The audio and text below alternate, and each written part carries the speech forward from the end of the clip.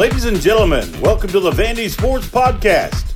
Here's your host, Chris Lee. Commodore fans, on your feet. It's time to anchor down.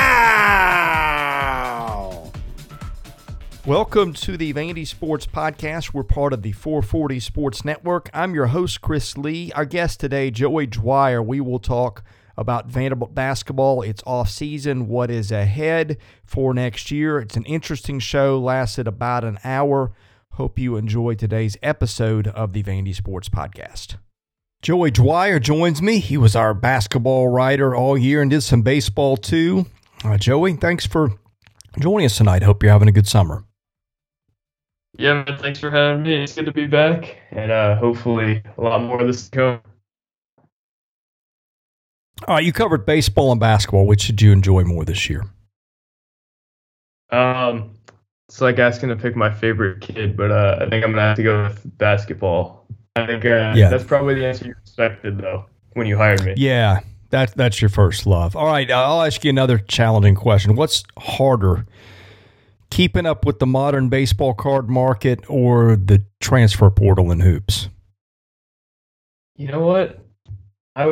If you asked me this before the Tyrin Lawrence re-recruitment, I would have said the baseball card market because there's a lot going on. But man, I thought my summer would start in early May, late April, but didn't start till June 1st because I was manning the phone and all that until Tyrin Lawrence recommitted. So for now, we'll go with the modern transfer market. Especially things can change so much too. I don't know if you've seen. I'm trying to think of a good example. Olivier Kamwa is probably one where NIL just feels like dictated that recruitment a lot and completely changed it at the end. Where did he land? He's at Michigan, and I think he was going to end up somewhere else, and people were reporting that, and then about a day later he committed to Michigan. People were reporting Michigan was completely out of the running, and I can assume they probably made an offer if they were out of the running and then they landed him the next day. Yeah, money talks. Absolutely. Might have for Tyrin Lawrence too. It may or may not apply. I would probably lean towards May. Yeah, I would lean that way as well. Was that a surprise to you once he went in the portal? And I mean, that seemed like that dragged on forever. Yeah, so I remember the day he went in the portal, I gave you a call just kind of to check in. And I was telling you, like, I don't know how they win nowadays. If they're behind on NIL, if they're behind on the portal, which it seemed like they were at that point. And then you lose your best player who it feels like he has to be the model of development.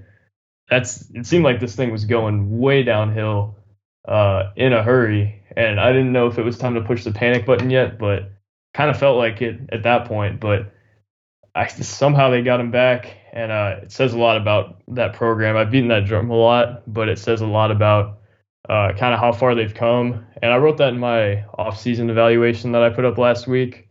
A program that once kind of looked as if it was behind the eight ball in the current sport of the game now has used that to get ahead. That says a lot about the athletic department beyond the basketball program as well. Yeah, I agree with that. Gut feeling, NCAA tournament roster or not as it stands? I think I would probably say NCAA tournament, but maybe a little closer to the bubble than an 8 or 9 seed, if I had to guess. Yeah, I'm with you. I've seen people say crazy stuff like Final Four and Elite Eight. They're not there. But I do think if you said gun to your head, do they get in the tournament next year or not, I would probably, I said probably vote yes, but to be honest, I have not taken inventory of everybody in the conference yet. And if you haven't noticed, the league tends to land some pretty good transfers. Yeah, I would say that as well. And I think a lot of those proclamations from people about Final Four and Sweet 16 probably came around or the day after June 1st when Tyrin Lawrence recommitted. I think that was probably the highest I've seen the spirits of this fan base since I got on the beat, and they beat Kentucky twice in a week. So I think it's definitely saying something. Yeah, let's start there. I know that his second half got people excited, and I think he's a good player. I'm gonna say he's probably top 20 to 25 player in the league. I don't know if he's a guy who can carry a team like a lot of people think. I guess we're going to find out. Maybe I'm wrong, but that's my gut. It's an interesting thought. I think there's definitely something to be said there with the splits in the first half versus the second half of the year. What encourages me is that he carried the team for games on end when Robbins was hurt, and I think when he had more of an offensive role and was more comfortable, I think people forget also in the first half of the year, he was really adjusting to that role for the first time in his career. It had been Scottie Pippen and Rodney Chapman really taking a lot of the reps in the backcourt, and Lawrence had not been a awesome player before this year. His efficiency wasn't great, his scoring wasn't great. It just didn't feel like he had that much of a role. He needed to be like a go-to guy, and I think he's better suited for this role than he is for that role, because I think he's the guy who needs the ball in his hands to be effective. But I think more what excites me if I'm a Vanderbilt fan is looking at that backcourt as a whole with Ezra Manjon and Tyrin Lawrence, and trusting that one of them would have an awesome night. And for a lot of the second half of the season against the better teams on their schedule, both of them did. So if I'm a Vanderbilt fan, I think that pairing excites me more than any one of them individually. But if you go back and watch kind of what he did at Kentucky or against LSU in the SEC tournament, or really at all during February or March, I think he's probably going to be a guy, maybe not an all SEC first team guy. I think he would have to take another jump for that. But if he plays like he had for all of February and March for the entire SEC season or the entire season, I think he's a all SEC guy in some capacity. I'm not ready to say what that would be yet, because I think there's a lot of really good backcourt players in the league. But I think he's an unbelievable addition, getting him back. And now I think he'll have a little bit more of a role than he even had, just because Liam Robbins is gone. And they're going to need him to be that go-to guy. And I don't know if they necessarily needed that in the past before Robbins' injury, but we saw what kind of his role and his volume could look like without Robbins. Also, I think what allows me to think that he could take that jump, even beyond what he did in the second half, he can get his own off the dribble, and there's not really anywhere that I find a weakness in his offensive game. I'm sure there's things I can nitpick, but he can go get his own shot. He can score it at all three levels. He can shoot it. He can play make a little bit better than I think people think. And when you pair that with Ezra Manjon and then an opened up floor, which I think Vanderbilt will have for a lot of the year, I think it's probably the best basketball move for Tyrin Lawrence to come back. And I think probably one of the better situations for him in the country. And everything's on the table for him to succeed this year. Yeah, I say that he's probably more of a top 20, 25 type player in the league than maybe a top 5. But to be fair, ever since Stackhouse has been here, they've developed one guy into that top 5, top 10 player in the league stratosphere. I mean, you go back and it was Aaron Nesmith was sort of that guy before he got hurt. This was before you were doing this here. And then Saban Lee kind of became that guy, and then Scottie Pippen Jr. kind of became that guy, and then Liam Robbins became that guy. So I don't know if they've got a guy on the roster that's as good as any of those guys, but I think we're about to find out. And I think you and I sat courtside at the SEC tournament, and we watched Lawrence and Manjon take over that Kentucky game. And I do think that's kind of the thing that is lodged in people's minds. Whether they can perform at that level night in and night out remains to be seen, but you can see what's got people excited. And I'm not saying it's illegitimate. I think that's going to be a really, really good backcourt tandem. I'll just be interested to see if it's really good or if it's borderline elite. Yeah, and I would almost lean borderline elite there. I think there's a lot of good backcourts in the league. I was trying to find a scholarship chart that I had pulled up at one point to find the exact rosters in the league, but I couldn't. What I found in terms of teams that can compete with them would be Arkansas, Kentucky, Alabama, Tennessee, and Texas A&M. A&M has Wade Taylor, and I think Radford coming back as well. I don't know how Radford still has eligibility. Ziegler and Vescovy are back for Tennessee. Alabama always has a few guards. I think Quinterly's back. Sears is back. They'll have a few others as well. Arkansas has that huge transfer class, and then Kentucky has Wagner, Dillingham, and Reeves announced that he's coming back today. I couldn't imagine covering that recruitment. They found out that he recommitted to Kentucky by finding that he moved into his dorm room this morning. But oh man, yeah, you might want to work on that relationship with your players.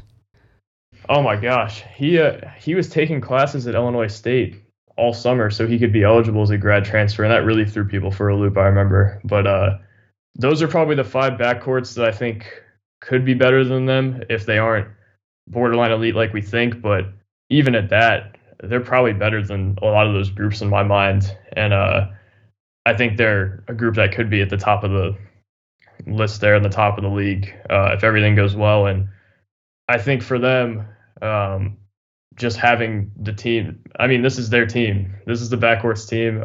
I think probably the theme of the year will be how this team will go, how far the backcourt can take it. The rest of the guys just have to be good enough to make plays when they're needed and to complement those guys. But this is Ezra Magnon and Tyrin Lawrence's team.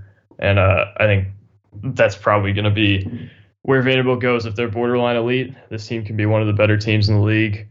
If they're all right, this team will probably not be towards the top of the league, as you could imagine. Yeah, okay. I'm trying to find a place that's got the whole roster in one place, and I'm not finding it. Verbal commits used to be the place for that. I don't find that what they do is navigable anymore, and Vanderbilt's not updated its own roster, so I'm doing this from memory. You probably have it set in stone in your head. Those guys, that's your start as the best 2 players on the team, right? I mean, it would have to be, right? I would think you have transfers that are worth discussing maybe, but that's my best guess. Yeah, I think Evan Taylor will give them some things. Ven Allen Lubin will give them some things. But those are the guys. Those are the go-to guys in that backcourt. And I think also what's worth mentioning is their depth in the backcourt, because I think Vanderbilt's had good guards in the past, but maybe hasn't had a group of 4 or 5 guards that could give them great minutes. This year they had a couple of guys who could spot them minutes. Trey Thomas, Paul Lewis gave them good minutes, but now with a sophomore Paul Lewis and then having Isaiah West and then maybe one of those freshmen coming in and giving them some minutes on the wing, I think this backcourt has a chance to legitimately have quality depth. And I think Stackhouse has had depth in his career, but there's a difference between that and depth that you feel comfortable playing in the second half of SEC games. Yeah, I'm really intrigued by their transfers. I like guys who are efficient shooters. They got a couple of them. In fact, they got 3 of them, although Van Lubin is not necessarily a shooter as much as an efficient scorer, I guess. But Taylor was a guy that shot, 40-something% from 3, 80-something% from the line. The kid from South Dakota was a really good player, could pop out and shoot the 3. Shot, I think, over 40% from 3. I love adding guys like that. Now, look, we'll see. Does that translate to the SEC? Sometimes you see it does, and sometimes you see it doesn't. But I'll take my chances with shooting efficiency any day. Yeah, I think that's always been the stat that has really carried over the most, especially for guys who aren't primary ball handlers. I remember guys in the past who would come into the ACC and wouldn't translate, and I would look back at their roles at their schools where they were primary ball handlers, and you'd look at their tape at an ACC school and they wouldn't have maybe the quickness or the agility that translated, and that really affected their numbers. But if it's an off-the-ball guy like Evan Taylor or Kamateros, I think that shooting translates a lot better, especially when you have guards who can get downhill and kind of open up the offense, and I think Vanderbilt has that. So I think you're probably pretty safe with those shooting metrics, and I think the floor will be spaced well enough for those guys to be effective shooters and at least get as good of looks as they had at the other schools. Maybe they don't knock them down at a higher or as high of a level. Obviously, there's more length in the SEC, and those gyms are a little more intimidating to shoot in, but I think those guys can definitely translate at least in that aspect, I think Kamateros is going to have some struggles defensively, and he's a little undersized to play the 5 at the SEC level. Taylor, I think, will have a learning curve from the Patriot League, obviously.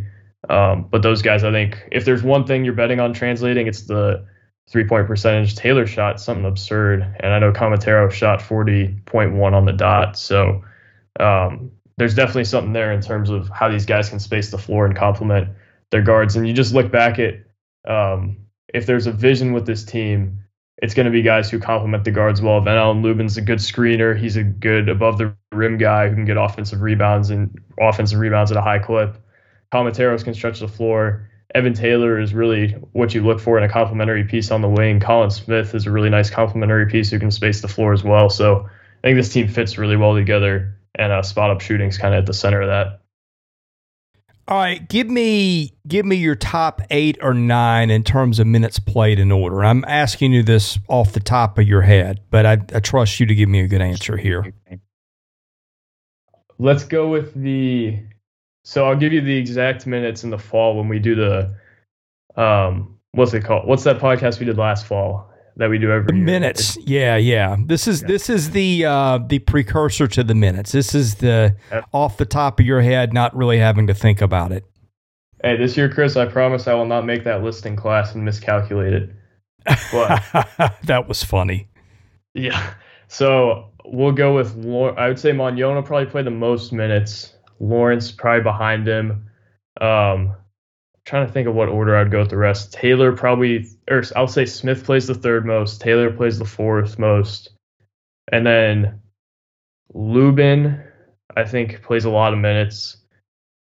Either Kamateros or Dort is probably going to be 7th, I would guess. I think it's Dort if he can stay out of foul trouble. I think that's a big if, though. We'll talk about that more throughout the offseason, I'm sure, but I think their ceiling's a lot higher if Dort's taking those minutes from the other 2 bigs. But one of those guys, I think, is a lock for that just because they need minutes in the front court. And then if you're looking past the front court guys, I guess if you consider both, that's probably 8. 9, I would say, is probably Isaiah West. Okay, did you mention Lewis in there, or did I miss it? Oh, Lewis. Did I not mention? Let's see.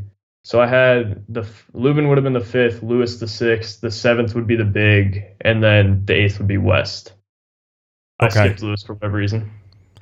No, it's all good. I mean, it's an interesting question for that reason, because you got to find somebody who's maybe left out who, on first glance, you might not have thought that. Yeah, I think it's going to be interesting to see what they do in terms of ball handling, because Ezra's going to play a lot of minutes. I think Ezra played around, 30 minutes a game last year?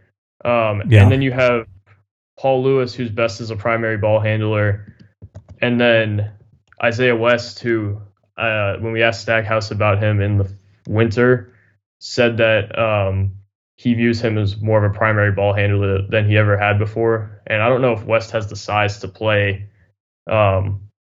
off the ball as much as a freshman. So it's going to be interesting to see there, because I think they have 3 very capable ball handlers in West, Lewis, and Magnon. And then Lawrence, even at the G League Combine, handled the ball a lot. I think that's something that I haven't heard this, but if I were to guess what feedback Lawrence got, it's that they wanted to see more playmaking, and that's why he was in that role at the G League Combine. So I think that's also something to note in terms of who could be a ball handler. But they have 3 very capable ball handlers, and then maybe a 4th with Tyrin Lawrence if Stackhouse decides that he thinks that would be a role for him that is worth exploring. All right, we got a ton of ground to cover in the mailbag if you're ready to go there. Yeah, I'm sure we'll get to a lot in that mailbag based on what I saw. Yeah, we will. Let's start here. I guess I need to read the ad first. Today's mailbag is sponsored by Sutherland & Belk, a family-owned injury law firm. If you or a loved one have been injured in an accident, please give Taylor or Russell a call. That number, 615-846-6200. See what your rights are and if they can help. 5-Star Door. This is kind of what you just answered, but a little different slant to it. What does the basketball starting 5 look like for next year and the top 2 guys coming off the bench? I think starting five previews in June are really fun because summer practice hasn't started. So it's really just off your evaluation and not what you've heard from summer practices or anything of that sort. I think it's really fun. Obviously, mine's going to look a lot different from other people's. I've talked to some people on the board and on Twitter about this, but for me, Ezra Manjon would be the one, Tyrin Lawrence would be the two, Evan Taylor would be at the 3, Colin Smith at the 4, and Ven Allen Lubin at the 5. I think their best 5s with a spaced floor and an athletic big with those guards. I think that's the lineup that at least would play at the end of games. With Stackhouse, you never know what the starting 5 is going to be. I remember the first game I covered, I think Noah Shelby started. So who knows? But I think that's probably their best 5. I like Smith a lot more at the 4 than the 3. I know some people like the idea of him downshifting to the 3. But I think I like him more as a 4 and a floor spacer with his size. And I'd like to see him handle the ball a little bit more and get his own off the dribble a little bit more before he slides down to the 3. But that's what I have for the 5. Manjon, Lawrence, Taylor, Smith, Lubin. Top 2 guys off the bench, I would say Lewis and preferably Lee Dort. I think that's also a guy, if he has a great summer, could potentially be the starter. But I would probably lean Lubin at that point. We haven't really seen it as much with Dort yet. We've just seen the upside. Maybe Kamateros slides in as the 7th man, though. Yeah, if he does something conventional with the starting 5, that'll be the first, I think, since he's been here. At least right. At the start of the season. It's always some out of left field thing that he'll start with, it seems like. Miles Keefe at Alabama will forever be a... Oh, there was that too, right? Miles Keefe is good for a walk-on, and I think Vanderbilt has a good walk-on this year, and Colson Macer too. But starting a freshman walk-on to guard Brandon Miller is not a decision I would have made. Yeah, that one didn't quite work out. Okay, SR Kane. that was an interesting night. SR Kane, thanks for your work, Joey. Handicap this upcoming season for me in a best and worst case scenario / outcome. If you feel like it, throw in a most likely prediction. Predictions get you in trouble, Chris. So I'll give my best case scenario and worst case. Best case, I would say second weekend because I think guard play wins in March and this team has it. Worst case, I think, is maybe a little worse than this year just because there's questions in the front court. We haven't seen it with Evan Taylor yet at a Power 5 school. He did play well against Wisconsin and Syracuse, which gives me optimism that his skill set can translate, but he'll be in a different role as well. So I'd say second weekend's the best case scenario. Worst case scenario, probably worse than we saw this season. Maybe they don't make that late season push. I would say it's probably a little more steady than it was this season because this group's a little, maybe not more experienced, but I think this group fits better together and will adjust better early on. I think the rules are a little more clear for this team. So there won't be as much of a learning curve and that many off nights. I'm also interested to see who the leadership on this team is. Is it Ezra Manjon and Tyrin Lawrence? I know that's something Mike Bray talked about a lot, is that he wants this team to be player-led. And Stackhouse talked about that after Arkansas as well. I'm trying to find a direct quote from that, but I'll have to save that for a story that I'm working on. But I think if this team can be player-led and that backcourt's as good as we think, they could be a second weekend team. And what gives me confidence that that's possible is what happened at the end of last year, where they played their best basketball when it mattered the most. Well, that's 3 or 4 years in a row where they've been playing their best as we hit conference tournament time. So there is that. Okay, NBA door rank the freshman by potential playing time. This is an interesting one. I would say Isaiah West probably at 1. I think Isaiah West has maybe not an incredibly clear path to playing time, but I think the defense and the playmaking ability translate, and he can probably shoot it well enough to justify putting him at the 2 if Lawrence has to sit out. I don't think there's as many minutes on the table for freshmen this year as there were last year. I think there's minutes. Beyond West, I think it gets a little foggy. Roberts, I think, can give them some things. I'd probably put him at 2. I've heard it's tough for me beyond that. I think Roberts we haven't seen as much from because the competition level of his high school is a little bit lower than some others, and he's a freak athlete, so he can kind of get by with some things. I'm interested to see how at the next level his skill set translates. I think the key for him is going to be hitting shots at a high enough level. I don't know if he's going to be an off the dribble guy as a freshman. He's going to have to defend and hit shots at least above 30% though. Jason Rivera-Torres is the wild card for me. I haven't really heard much about him this offseason, but the more tape I see of him, the higher I am on him. And I think there's maybe some playing time available on the wing there behind Evan Taylor. I think if Stackhouse had it his way, he'd probably rather slide some of those minutes in first halves to freshmen rather than Colin Smith. So whoever wins that battle of Roberts, Jason Rivera-Torres, and Malik Presley will get those minutes. I've heard good things about Presley this summer as well.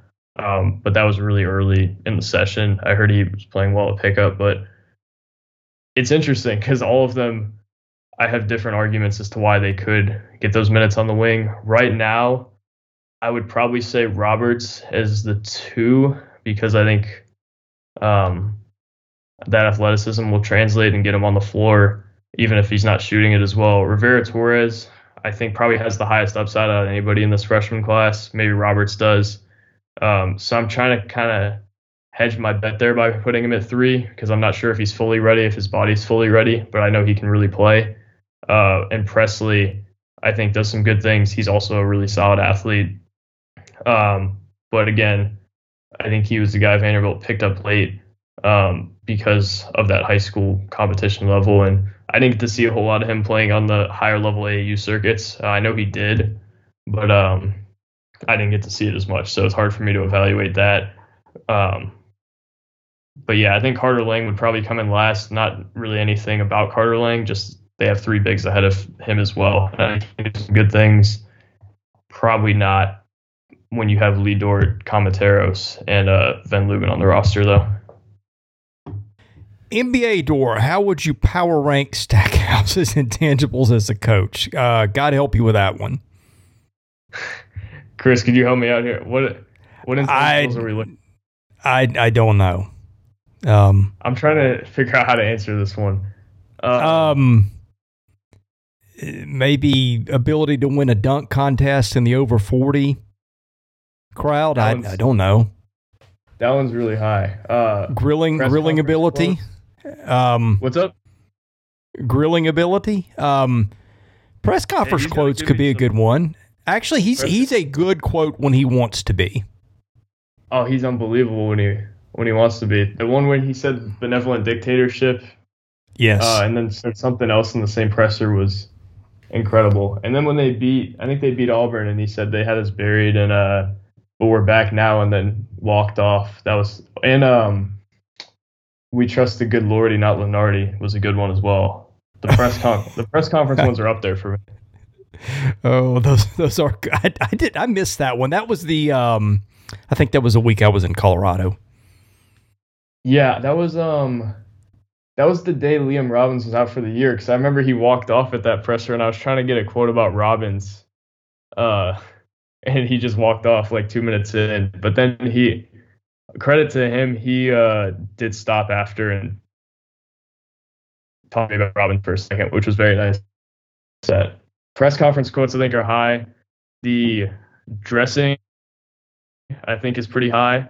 Oh yeah, the suit game is the best in the NCAA for sure. A lot better than Mike Bray's, Chris. I'll tell you that. Let's see. I'm trying to think of Twitter. I would say is pretty low on the list. I'll leave it at that. You know, if he could just get his head in the right place to just, I don't know, hire a guy, pay him a $250,000, have him follow him around nonstop, and every time he's about to grab the phone and tweet something or or say the wrong thing in a press conference or whatever, just tap him on the shoulder and tell him to take a breath. Like if they could do that with him, this would work a lot better. Hey, Chris, I don't know if that'd be the best career move for me, but you're available, right? So if he wants somebody, I wouldn't be wouldn't be super opposed. But also golf. I've heard he's pretty good. I haven't heard he's awesome, but I've heard he's pretty solid from some people who have been at the course at the same time. I'll leave that one alone. Okay, NBA Door. How have you enjoyed covering SEC versus Big Ten / ACC basketball? I grew up watching Notre Dame play in the ACC, so that was pretty cool. But also the SEC is it's been a completely different experience because I've been at all these games at the SEC tournament. So I would say that's definitely been better. It's been a huge blessing to be able to be in all these settings and talk to all these people. And sitting courtside of the SEC tournament was like the pinnacle of all that. So we'll say SEC's definitely been better.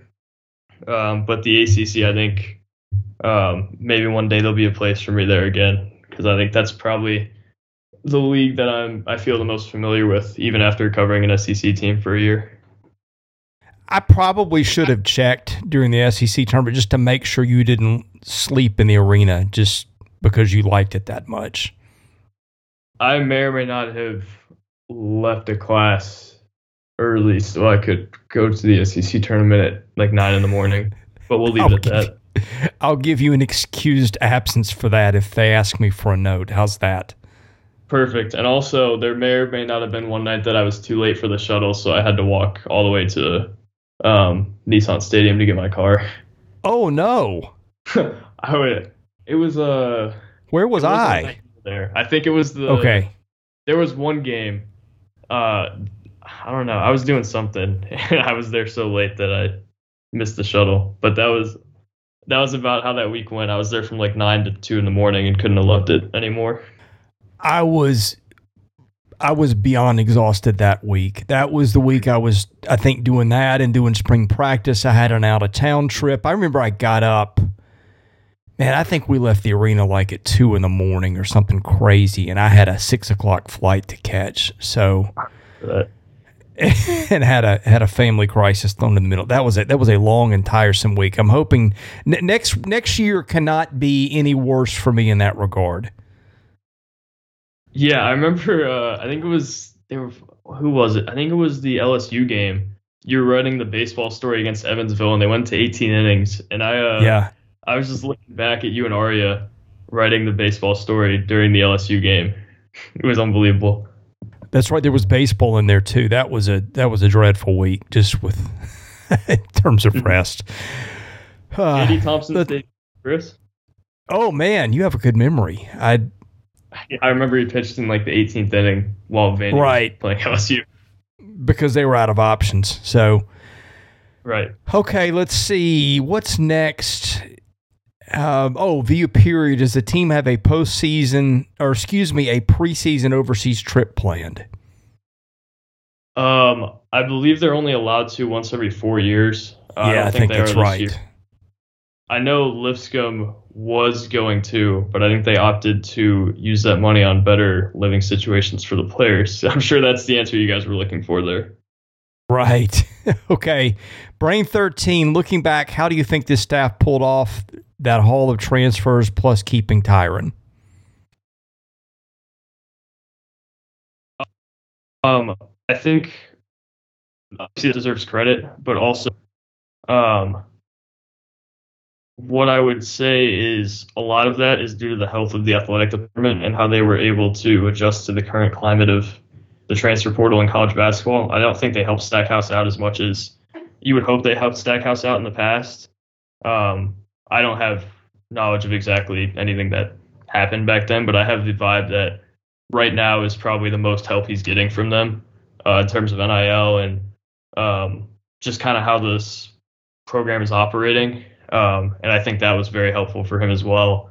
But yeah, I would say NIL is very healthy at Vanderbilt. And the staff obviously deserves some credit in there as well. But the health of this athletic department, I think, is probably my biggest takeaway outside of any individual player this offseason. Yeah, I think this is not reporting. This is just telling you what we heard. And I mean, I don't know how you ever verify this or don't, but it seemed like their ability to write two pretty large checks really helped their offseason. Is that fair? Yes, I would definitely agree with that. And also, if you want that number, it's on the board somewhere, probably in like the 18-page long Tyrin Lawrence thread, which is my favorite thread ever, by the way. Did you settle on a final number? Because we had heard ranges, and even the low end of the range for me with that one was stunning.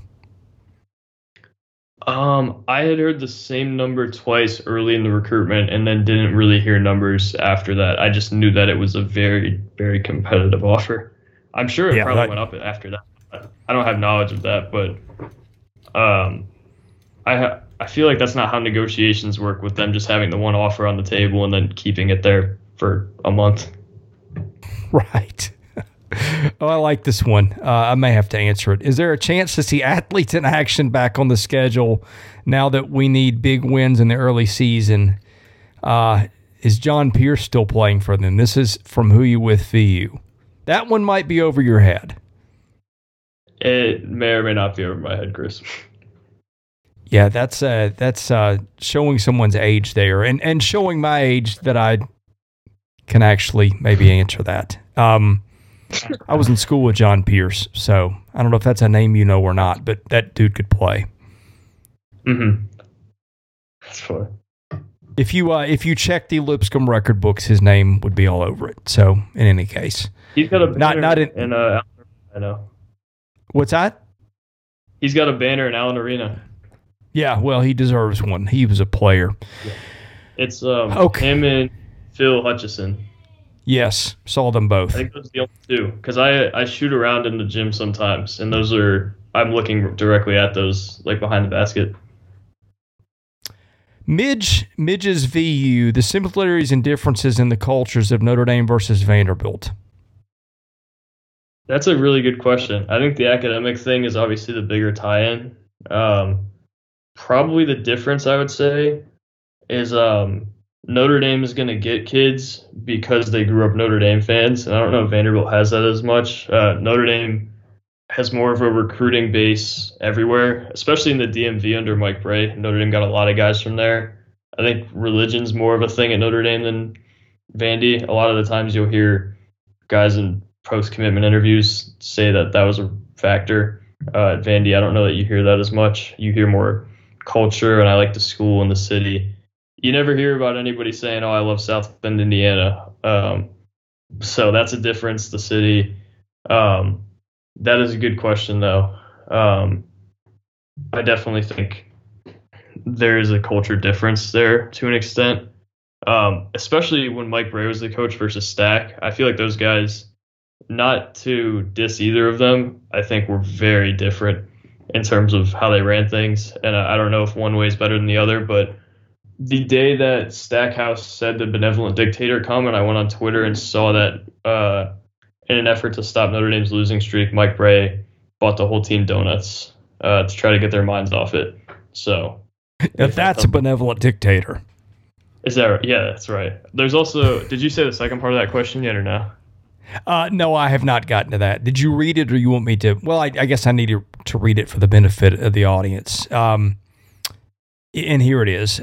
Did Ven Allen Lubin choose to go portal, if you will, because Mike Bray moving on to the NBA to assist Quinn Snyder at Atlanta, or was it for other reasons? As far as I know, it was because of Mike Bray. I know Lubin was the last one to go in out of that roster. I know, except for Cormac Ryan, I guess, but he was a grad transfer. I think everybody assumed he was gone anyway. I remember all of their returners essentially put their name in the portal like 3 days after Bray had announced his retirement, and then Lubin took like a week or two after that. I think it was pretty much just because of Mike Bray, though. Lubin didn't even really have a chance to meet the new staff. He had no idea they were going to hire Mike at Shrewsbury at that point, I assume, because it was so far out. So I think it would be safe to assume that it was because of Notre Dame's situation. They're in a complete rebuild right now, and Lubin would have been really their only guy at that point. They would have had Marcus Burton, who's a freshman, who's going to be a solid player. J.R. Knesny, who's a South Bend native, so that's why he stayed. And then I don't even know who else. Alex Wade, one of the walk-ons, is there still. But yeah, that roster was really barren, and I don't know if Ven Allen Lubin wanted to go along for the ride. Okay, VU Mat 23, thoughts on Mike Brey being with the Hawks now? That was interesting. I'm really interested to see how he translates to the NBA. I don't know if we'll ever really figure that out. But I think his time was definitely up at Notre Dame, and I think the NBA is interesting that it came out as a retirement, and then it was reported he took the South Florida job and then didn't take the South Florida job and then took an NBA staff job. So I think that tells you probably all you need to know about that retirement and how Notre Dame and him decided to part ways. But yeah, I think Mike Brey, I'm really interested to see. I think more than anything, he'll probably be a morale guy. That's what he's been his whole career, and he's done a great job of that. So I think that's probably the biggest thing I'm expecting from him. I don't really know what exactly his role is there, though, and I don't really know how he translates to the NBA, although his offense is more geared towards the NBA than college in some ways in terms of spreading the floor and all that. BMR17, are we still looking for a third assistant coach who is doing summer recruiting if we are down a coach, and is James Strong a candidate? At this point, it's June 21st, and they've already started summer workouts. I can't tell you definitively, but I would assume they're probably not hiring anyone else. But they do have a lot of people on staff who are on the bench every day with a lot of experience who aren't necessarily titled as assistants. Adele Harris, I think, was a head coach at one point with a Division I school. James Strong obviously was mentioned in the question. I think he helps a lot with their recruiting, and yeah, I think the only actual coaches listed as assistants are Wilkins and Fox. And but yeah, I would assume that those people will just probably keep their roles and have more responsibility than they previously had. But they have a lot of people who are on the bench who aren't technically assistants, like Nikki Gross, Adele Harris, and James Strong. So I wouldn't be shocked if they hired someone else, but I also don't know for a fact that they will at this point. That's been publicly open so long, I'd completely forgotten about that. Because they have been down, they lost, man, when did they lose their guy? They lost their guys in what, March and April? Yeah, they lost Maz like a couple weeks after the SEC tournament. And then as I heard about Maz, I had heard about Michael Curry leaving as well. So I think that was out there for a while before he actually. Yeah. Those guys were gone long before it was public, I believe. Yeah. So they've essentially been operating for a while. Even without Wilkins, they've been operating for a while. So I think they'll be fine, even if they don't technically hire a third assistant. There's a lot of people on staff there, as opposed to a school like, I hate to Notre Dame again, but Notre Dame had their assistants, and I don't know really how much anyone else was helping them. At Vandy, I think that's probably a little different, although I don't directly have that knowledge. I was told this, man, it's probably been 2 years, and I don't know what it is now. I presume they haven't gone down. They had, it might have even been the biggest budget in the league for assistants and staff. Like, it was top 2 or 3, and it might have been the biggest. I remember the conversation I had with someone who was in the know on that. It's the memory of it's vague now, but it was shocking how far towards the top of the pecking order they were. Yeah, I mean, I'm sure that factored into Stack's reasoning for taking that job, right? Is because he knew he could build out a staff like that. Michael Curry. Oh yeah, Malcolm Turner gave him basically an unlimited budget to hire. I mean, they had a staff of like 18 or 19 people when he took the job, and I think that's about where it is now or close to it. Yeah, Michael Curry, he was an NBA head coach, right? And Adele Harris was she was a head Women's coach, and she's not even technically an assistant on their website. So they have a lot of experienced people in a lot of roles that money probably helped with, I assume. Yeah, I think so for sure. Okay, Go Doors 94, is Stackhouse's recruiting philosophy evolving, and if so, how?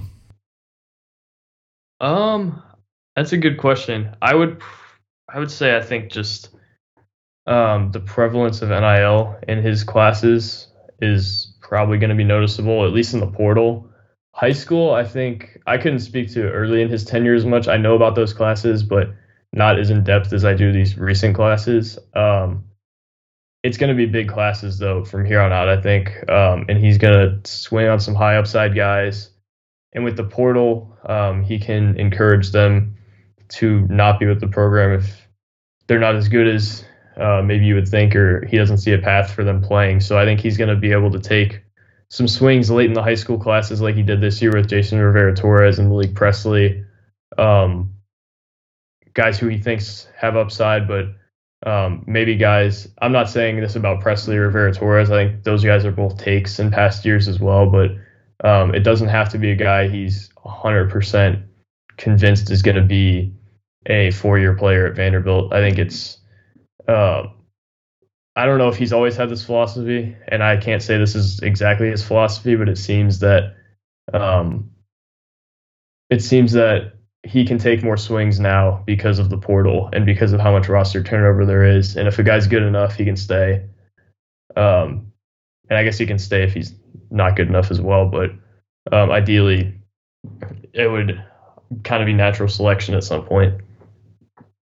Yeah, I don't know the best way to phrase this. I think this is probably pretty close to it. But I know that he figured out sometime around the end of year 2 and the start of year 3 that just finding dudes and coaching them up wasn't going to work, that they had to have a basic level of competency that was above and beyond what he thought he was going to need when he took the job.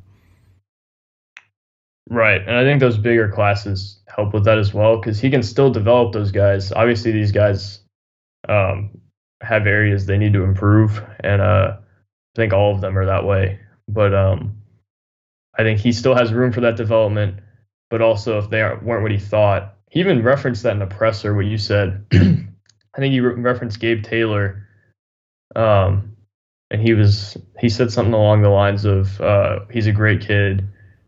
We love him and some other guys, but they just weren't fits here in terms of their level of play, but they're great at other schools. And I think he's kind of figured that out as time's gone along, that is possible. And it's possible to take those guys, but maybe not stick with them long term. Yeah, if you had told me a year ago that they were basically going to win a bidding war to keep Tyrin Lawrence, and they were going to add, I don't know, what was it, 3 transfers that are, I would certainly classify as takes, given on, just of those guys. Did you hear all that? I hit the mute in there by accident. Yeah, I heard that. You're good. Okay. Yeah, I would just, if you told me a year ago that the offseason was going to play out the way it has, I wouldn't have believed you. Transfers have been very historically hard for them to get. Heck, they have a trouble getting them in, sometimes baseball and football. Between that and the NIL factor, this is a path that I don't think anybody would have reasonably foreseen a year ago in terms of how they built their roster in the offseason. And then that might, I wonder sometimes, I have no information to back this up, but you remember Candace Lee kind of doubled down on him after the Alabama loss when that was a very unpopular move. And I wonder if in hindsight, kind of the need to make that work has made them work extra hard to make it work. Yeah, I wouldn't think that was and I have no info there, but it just, the scenario by which this offseason has gone, I would have never believed you just a few months ago. Yeah, This is a question for you because I haven't been around long enough to see this. There's a lot of schools that do this with guys that I've seen. It seems to me like Vanderbilt has backed Stackhouse more than it's backed any other coach that I could probably remember in recent memory in terms of facilities, in terms of how they've helped him with NIL, for example, and how they've backed him. And then the staff even, like you said, they had that budget with the staff. Is this the most? Oh, there's no comparison. When Bryce Drew was here, I'll give you two things. They couldn't get a basic paint job to paint over a mural that that had Kevin Stallings' picture on it. Now, look, Bryce should have probably at some point gotten a grad assistant to pick up a paintbrush and do it himself at some point. But and I remember another story they had where they were going to they had a road trip to Alabama. They looked at the forecast. It was going to snow or sleet or something. And they knew that if they didn't charter a plane on a semi-urgent basis, that they were going to get possibly stuck in a bus on the interstate going down to Tuscaloosa, which I believe is the way it played out. And the school wouldn't spend $10,000 for them to charter a plane because of the money. And then you've got Stack that I think has gotten anything and everything he wanted, including, again, the staff budget is at or near the top of the league. Yeah, that's interesting. I actually have a similar. I remember with Bama this year, there was ice storms, and I think they bust back from that as well. But yeah, that was interesting to think about. Before we get off, do you want to talk about Parker Noland? We can in a minute. Let's finish the. Well, I guess we did finish the mailbag, didn't we? Yeah, that's why I brought it up. Yeah, Parker Noland, as we're doing this, I guess has hit the transfer portal. This is shifting to baseball. I don't know much more than the fact that it hit Twitter today, and I think that's one that Tim Corbin had expected to get back. And man, it seems like they've had a couple others like that. I can't think of. I've gone blank on what they were at the moment, but that's one that goodness, he's been a guy that's been starting for them since he stepped foot on campus in 2020. Good student, good teammate, does all the things that Tim wanted. I have to think, and I have no info here, that had something to do with maybe a grad school issue. That's kind of what I was thinking as well with him. But let me be clear, that's speculating and not info. I have not had any time to check on that. Right. I think the biggest thing, I know a lot of Vanderbilt fans weren't like torn up to see him go. I'm trying to figure out where their left-handed power comes from next year. Losing him, losing Shrek, losing. Yeah. I think people need to be careful what they wish for. I get that he's not an all-SEC first baseman, but he's a usable part, and he's a kid that's been a good clubhouse kid as best I can tell, a good teammate as best I can tell, and a guy who's played a lot of ball in this league. And sometimes that fourth and fifth year, you take it to a level you didn't have before when you're 22 and 23 playing against a lot of times 18 and 19-year-olds. I don't know. I get a little, and I guess this comes from a place where I had a nephew who walked on at Wyoming and ended up getting a scholarship, and wasn't a great college player, but was a good one. And actually, he's starting in the Canadian Football League right now. He started last week in the second game of the year for the BC Lions, and he's going to start again on Thursday night. So really proud of him. I guess coming at it from a place where I was in the stands with a family member that, people could or couldn't have said that about a guy that was near and dear to my heart. I get a little, and I get that to fans, they're pieces on the chessboard, and with the portal you can get this and get that. But I don't know. Sometimes that gets, I don't know. I have some issues with the way that fans talk about players sometimes, and especially guys that have been really, really loyal to your program and have done the right things, even if it didn't work out in terms of always what happened in the batter's box. Right, and I think it's a little bit, maybe not for Vandy, but it's a little bit harder to find a Parker Noland than people sometimes realize. I'm trying to figure out I wonder if Chris Maldonado shifts to first next year and is their guy. And by the way, RJ Austin went 2 for 4 in his Cape debut tonight, for anyone listening. Okay.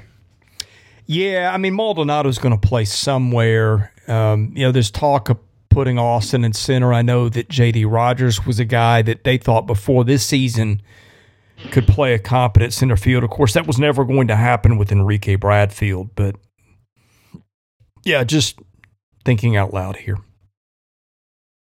It'll be interesting to see what they do in the portal as well, especially now that they've lost Schreck, Bradfield, and Noland, who I think are probably their 3 best lefty bats. Yeah, that's a good point too. But yeah. Hey, we're shifting into baseball on these podcasts. This is what you have me doing baseball for, Chris. Yeah, well, and we've hopefully we'll have you doing baseball for some next year too. It was a busy year. Oh yeah, definitely. I would have liked to do more baseball than I did, but it's just hard being at home and everything. Hopefully next year I'll be able to be a little more full time and be down there for postseason.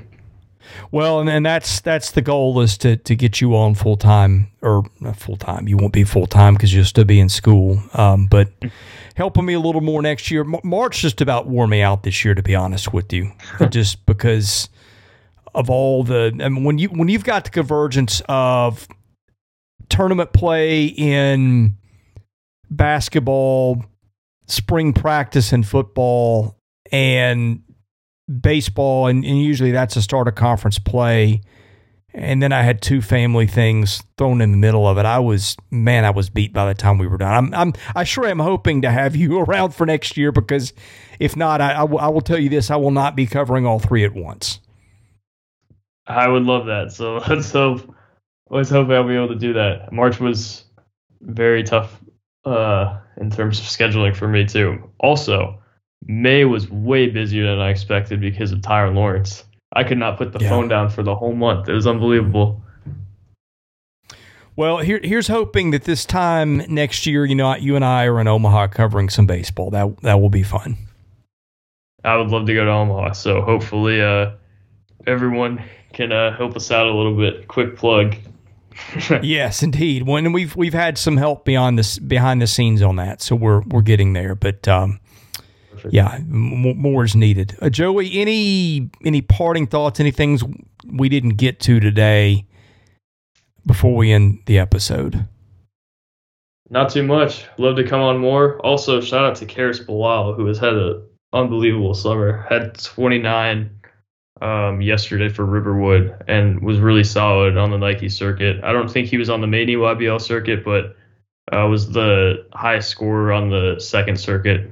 I think that he's a Georgia guy, a guy I think will be a nice player for them next year, depending on what the backcourt outlook looks like. But Karis Bilal has had an incredible summer as well. I wanted to mention him. Hey, Joey, thanks for joining us. Hopefully we'll do one of these again in the coming months, and who knows, if we're lucky, maybe it's me and you talking football. Yes, that would be great. Thank you for listening to today's episode. We thank our presenting sponsor, Jody Jones DDS. We thank our other sponsors, Sutherland and Belk and MyPerfectFranchise.net. If you're interested in sponsoring this podcast, and that's how we make this work, please email me at chrislee70@gmail.com. We also ask that you subscribe to our website, vandysports.com. That is $99 a year. You get things there that you don't get here. And of course, please rate, review, and subscribe where you see our podcast. That helps us get noticed. Be sure to follow us on Twitter at vandysports.com. Follow me at chrislee70. And finally, subscribe to our Vandy Sports YouTube channel as well. Thank you for listening to the Vandy Sports Podcast, which is part of the 440 Network. I'm your host, Chris Lee. We'll catch you with another episode coming very soon.